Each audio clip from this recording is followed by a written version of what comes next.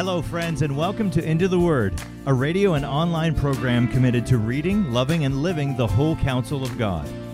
Lord willing, our intention is to go verse by verse and chapter by chapter through the entire Bible. Here to continue that journey is our Bible teacher here at Into the Word, Pastor Paul Carter. Your word is a lamp unto my feet. If you have your Bible with you, I'd love for you to open it now to 2 John. 2nd and 3rd John are the shortest documents in the entire New Testament. 2nd John appears to be a personal letter that may even have been an addendum to the circular letter known as 1 John. In the previous series on 1 John, I mentioned that most scholars assume that 1 John was written to a cluster of churches in Asia Minor. In that letter, John addressed the issue of the recent schism. They went out from us because they were not of us. John wrote his circular letter to assure those who remained in the churches that they were on the right track, that they were, in fact, the true children of God, and to warn them not to be seduced and led astray by the secessionists. Here in 2 John, the apostle covers much of the same ground. But then he very specifically warns this local church not to provide any hospitality, endorsement, or support for false teachers. Hear now the word of the Lord, beginning at verse 1. The elder to the elect lady and her children. Now let's just pause here for a second. That's a very interesting introduction. Why does John refer to himself as the elder and not as the apostle? Are we sure we're talking about the same guy here? Well, as I mentioned in the first episode of the 1 John series, by this point in the history of the church, John was the last living apostle. He lived a very long life, and he was now, in a particular sense, the elder. He was literally the elder statesman in the church, and it appears that this became a beloved title by which he was known among his dear children in the latter decades of his life. But who then is this elect lady, and who are her children? The most likely answer is that this is simply a metaphorical way of referring to a particular local church. In the Old Testament, most notably in the Minor Prophets, it became rather common to refer to Israel under the metaphor of a bride. We think most particularly of the book of Hosea. And then, of course, in the New Testament, Jesus referred to himself as the bridegroom, so it begins to make sense to think of the church as the bride of Christ, an elect lady chosen by the Lord. And so the church becomes a she. Peter used that same terminology in his letters in 1 Peter 5, verses 13 to 14. Right at the end of the epistle, he says, "She who is at Babylon, who is likewise chosen, sends you greetings, and so does Mark, my son." Now, of course, Peter was not in Babylon when he wrote that letter. He was in Rome. So the she who is at Babylon is not some lady living in Mesopotamia. It is the church living in exile in the world city of Rome. Early Christians used this kind of language all the time. So, John the Elder is writing to a particular church, a lady chosen by God and her dear children. We'll start over at the beginning of verse 1. The elder, to the elect lady and her children, whom I love in truth, and not only I, but also all who know the truth, because of the truth that abides in us and will be with us forever. Grace, mercy, and peace will be with us from God the Father and from Jesus Christ, the Father's Son, in truth and love. Now, if you're a regular Bible reader, you may spot here some very interesting deviations from standard epistolary form. And I think these deviations are intentional. Normally, an apostle begins his letter with a prayer for the people that he is writing to. But John doesn't do that. He doesn't say, "I pray that you may have grace, peace, and mercy from Almighty God." He says, "You will have. Grace, mercy, and peace will be with us because of the truth that abides in us and will be with us forever." So it appears that John is reinforcing one of the main lessons in the circular letter, the idea that perseverance is either inevitable or impossible depending on whether or not you have the seed of God in you. And you do. I know you do, John says, because you are still walking faithfully on the old gospel path. So you are real believers. You are the children of God, and therefore, grace, mercy, and peace will be with us from God the Father and from Jesus Christ, the Father's only Son. The Venerable Bede sees another implicit message in this carefully worded introduction. He says here, because the heretics of that time denied that our Lord Jesus was the true Son of God and claimed that he was born in a merely human way, John rightly recalls that he is the Son of God the Father in order to refute these blasphemers. He also bears witness that grace, mercy, and peace come from the Son in exactly the same way as they come from the Father, thereby demonstrating that the Father and the Son are equal and consubstantial with each other, close quote. So John is already pastoring and preaching right here in the opening verses of this letter. Verse 4. I rejoice greatly to find some of your children walking in the truth, just as we were commanded by the Father. Now we know that this entire region was racked by the devastating schism that we talked about in the previous series on 1 John. In 1 John 2, verse 19, John said, they went out from us, but they were not of us. For if they had been of us, they would have continued with us. But they went out, that it might become plain that they all are not of us. Closed quote. So we've just come through a time of pruning, John says, in the region as a whole and in your local church. Presumably, some went out from you because they were not of us. But I rejoiced greatly to find that some of your children are walking in the truth, just as they were commanded by the Father. Now, what command is John referring to here? Again, it helps to have just read 1 John. You're going to feel that again and again as you work your way through this letter. In 1 John 3, verse 23, John says, and this is his commandment, that we believe in the name of his Son, Jesus Christ, and love one another, just as he has commanded us. The connections between these letters are so obvious and immediate that it makes sense to assume that they most likely arrived together, probably in the same package, probably delivered by the same messenger. Perhaps John felt that this particular church needed to have the general lessons of the circular letter pressed home with additional urgency. There's always a temptation, of course, when receiving general instruction to assume that whatever you're reading is really for the person or the congregation next door. No, John says, I want to be clear here. I am talking to you. You need to hear this, and you need to take appropriate practical steps to ensure full and glad compliance. That seems to be exactly what's going on here. The things that were happening in the region were likely particularly acute in this particular congregation. Some went out from us, from all of us, and from you. But happily, many also remained, and John is pleased to hear about the members of this church who continue to walk in the truth. Verse 5. And now I ask you, dear lady, not as though I were writing you a new commandment, but the one we have had from the beginning, that we love one another. And this is love, that we walk according to his commandments. This is the commandment, just as you have heard from the beginning, so that you should walk in it. From the beginning, John has insisted on the connection between love and obedience. In the Gospel of John, chapter 15, verse 10, he records Jesus as being the original source for that connection.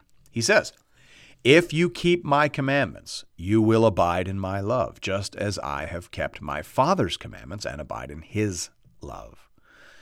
Jesus doubles down on that in John 15, verse 14. He says, you are my friends if you do what I command you. So the intimate relationship that Jesus has with his disciples is of a particular character. Put simply, Jesus is on intimate terms only with those who trust him and obey his commandments. It's one of the interesting features of evangelicalism that we often make wonderful songs out of half a verse. What a friend we have in Jesus, if we keep all his commands. That's how the song should have gone. We often don't make this connection. We often work very hard at not seeing this connection. But John sees the connection. John learned it from Jesus, and so John has been teaching it to his people. And again, this is one of the obvious similarities between this letter and 1 John. In 1 John 5:3, John says, "For this is the love of God, that we keep his commandments. And his commandments are not burdensome." F.F. Bruce says here, "We have the same emphasis on love as in the first epistle, the same identification of love and obedience, the same insistence on what has been held from the beginning," close quote. So this is classic John and classic Paul as well. The Apostle Paul in Romans 13:10 says, "Love does no wrong to a neighbor. Therefore, love is the fulfilling of the law," close quote. Christians today need to take careful note of that. Love of the New Testament apostles is not sentimental love. It is not warm feelings love. It is body and blood love. It is action love. It is tangible love. And it is obedient love. Love may be a natural impulse for the true believer, and it is, but it is an impulse that is constrained and directed by the law. That is what you've been taught from the beginning, John says. But that is not necessarily the message that you'll hear out in the world. Verse 7, "For many deceivers have gone out into the world, those who do not confess the coming of Jesus Christ in the flesh. Such a one is the deceiver and the Antichrist." Now again, this feels very much like a personal addendum to the basic message of 1 John. The idea of people going out from us into the world is a very common one in 1 John. In 1 John 2:19, he says, "They went out from us, but they were not of us. For if they had been of us, they would have continued with us. But they went out that it might become plain that they all are not of us." And then again in 1 John 4:1, he says, "Beloved, do not believe every spirit, but test the spirits to see whether they are from God. For many false prophets have gone out into the world." So this is John warning this particular church to take those general warnings very seriously. Not all who say they are Christians really are. Not all those who claim to be speaking in the power of the Spirit really are. Some of these people, many of these people, we'd have to say, if we want to use the language of the text, many of these people are actually speaking and ministering under the influence of the devil. They are filled with the spirit of Antichrist. Verse 8, "Watch yourselves so that you may not lose what we have worked for, but may win a full reward. Everyone who goes on ahead and does not abide in the teaching of Christ does not have God. Whoever abides in the teaching has both the Father and the Son." The warning in verse 9 there appears to be targeted at people that John considers to be true believers. John Stott says here, "The thought is not of their winning or losing their salvation, which is a free gift, but rather their reward for faithful service." Close quote. In that sense, he sounds a great deal like the Apostle Paul in 1 Corinthians 3:14-15, who says, "If the work that anyone has built on the foundation survives, he will receive a reward. If anyone's work is burned up, he will suffer loss, though he himself will be saved, but only as through fire." Close quote. There, Paul seems to be talking about people who are saved, but who for one reason or another have lost their reward. That seems to be precisely the concern in view here. The hazard is more fully explained in verse 9. There, John is talking about the false teachers, those who go ahead and do not abide in the orthodox or received teachings of Christ. Those people don't have God. They are animated by the spirit of Antichrist, and therefore any influence they are allowed to have in faithful churches is bound to be destructive to life and ministry. John is telling these churches to beware of progressivist interpretations. They will erode your effectiveness in ministry. The more of that air you breathe in, the less useful in ministry you will be. John doesn't want that. He wants them to win a full reward. So they need to guard their inputs carefully. Verse 10. "If anyone comes to you and does not bring this teaching, do not receive him into your house or give him any greeting. for whoever greets him takes part in his wicked works. Verses 10 and 11 contain the only new material in 2 John. Most of the letter is simply a restatement and a reinforcement of the main themes contained in 1 John. But here we see some new content related to the matter of practical application. John is saying here that the church must be careful to give no welcome and no support to these false teachers. The Pillar New Testament commentary is helpful here. It says, to appreciate the force of this exhortation, it is necessary to understand the norms of hospitality operative at the time, which involved hosts in guaranteeing their guests as worthy individuals to the rest of the community. Closed quote. In a sense, then, what John is saying here is the logical opposite of what Jesus said to his apostles in Luke 10:4. Jesus said to them, carry no money bag, no knapsack, no sandals, and greet no one on the road. So there, Jesus told his apostles to expect hospitality. Don't take any money with you. Don't sleep in hotels. Don't take a change of clothes. Expect churches to indicate their approval of your ministry by offering hospitality and support. And be urgent and focused on your task. Don't stop to receive warm greetings from everyone you pass on the road. Leon Morris is here commenting on Luke 10:4. Salute no one on the road is not an exhortation to impoliteness. It is a reminder that their business is urgent and that they are not to delay it by dallying with wayside acquaintances. Eastern salutations can be elaborate and time-consuming. Closed quote. So if you want to know what John is saying here in 2 John verse 10, then just reverse what Jesus said in Luke 10 verse 4.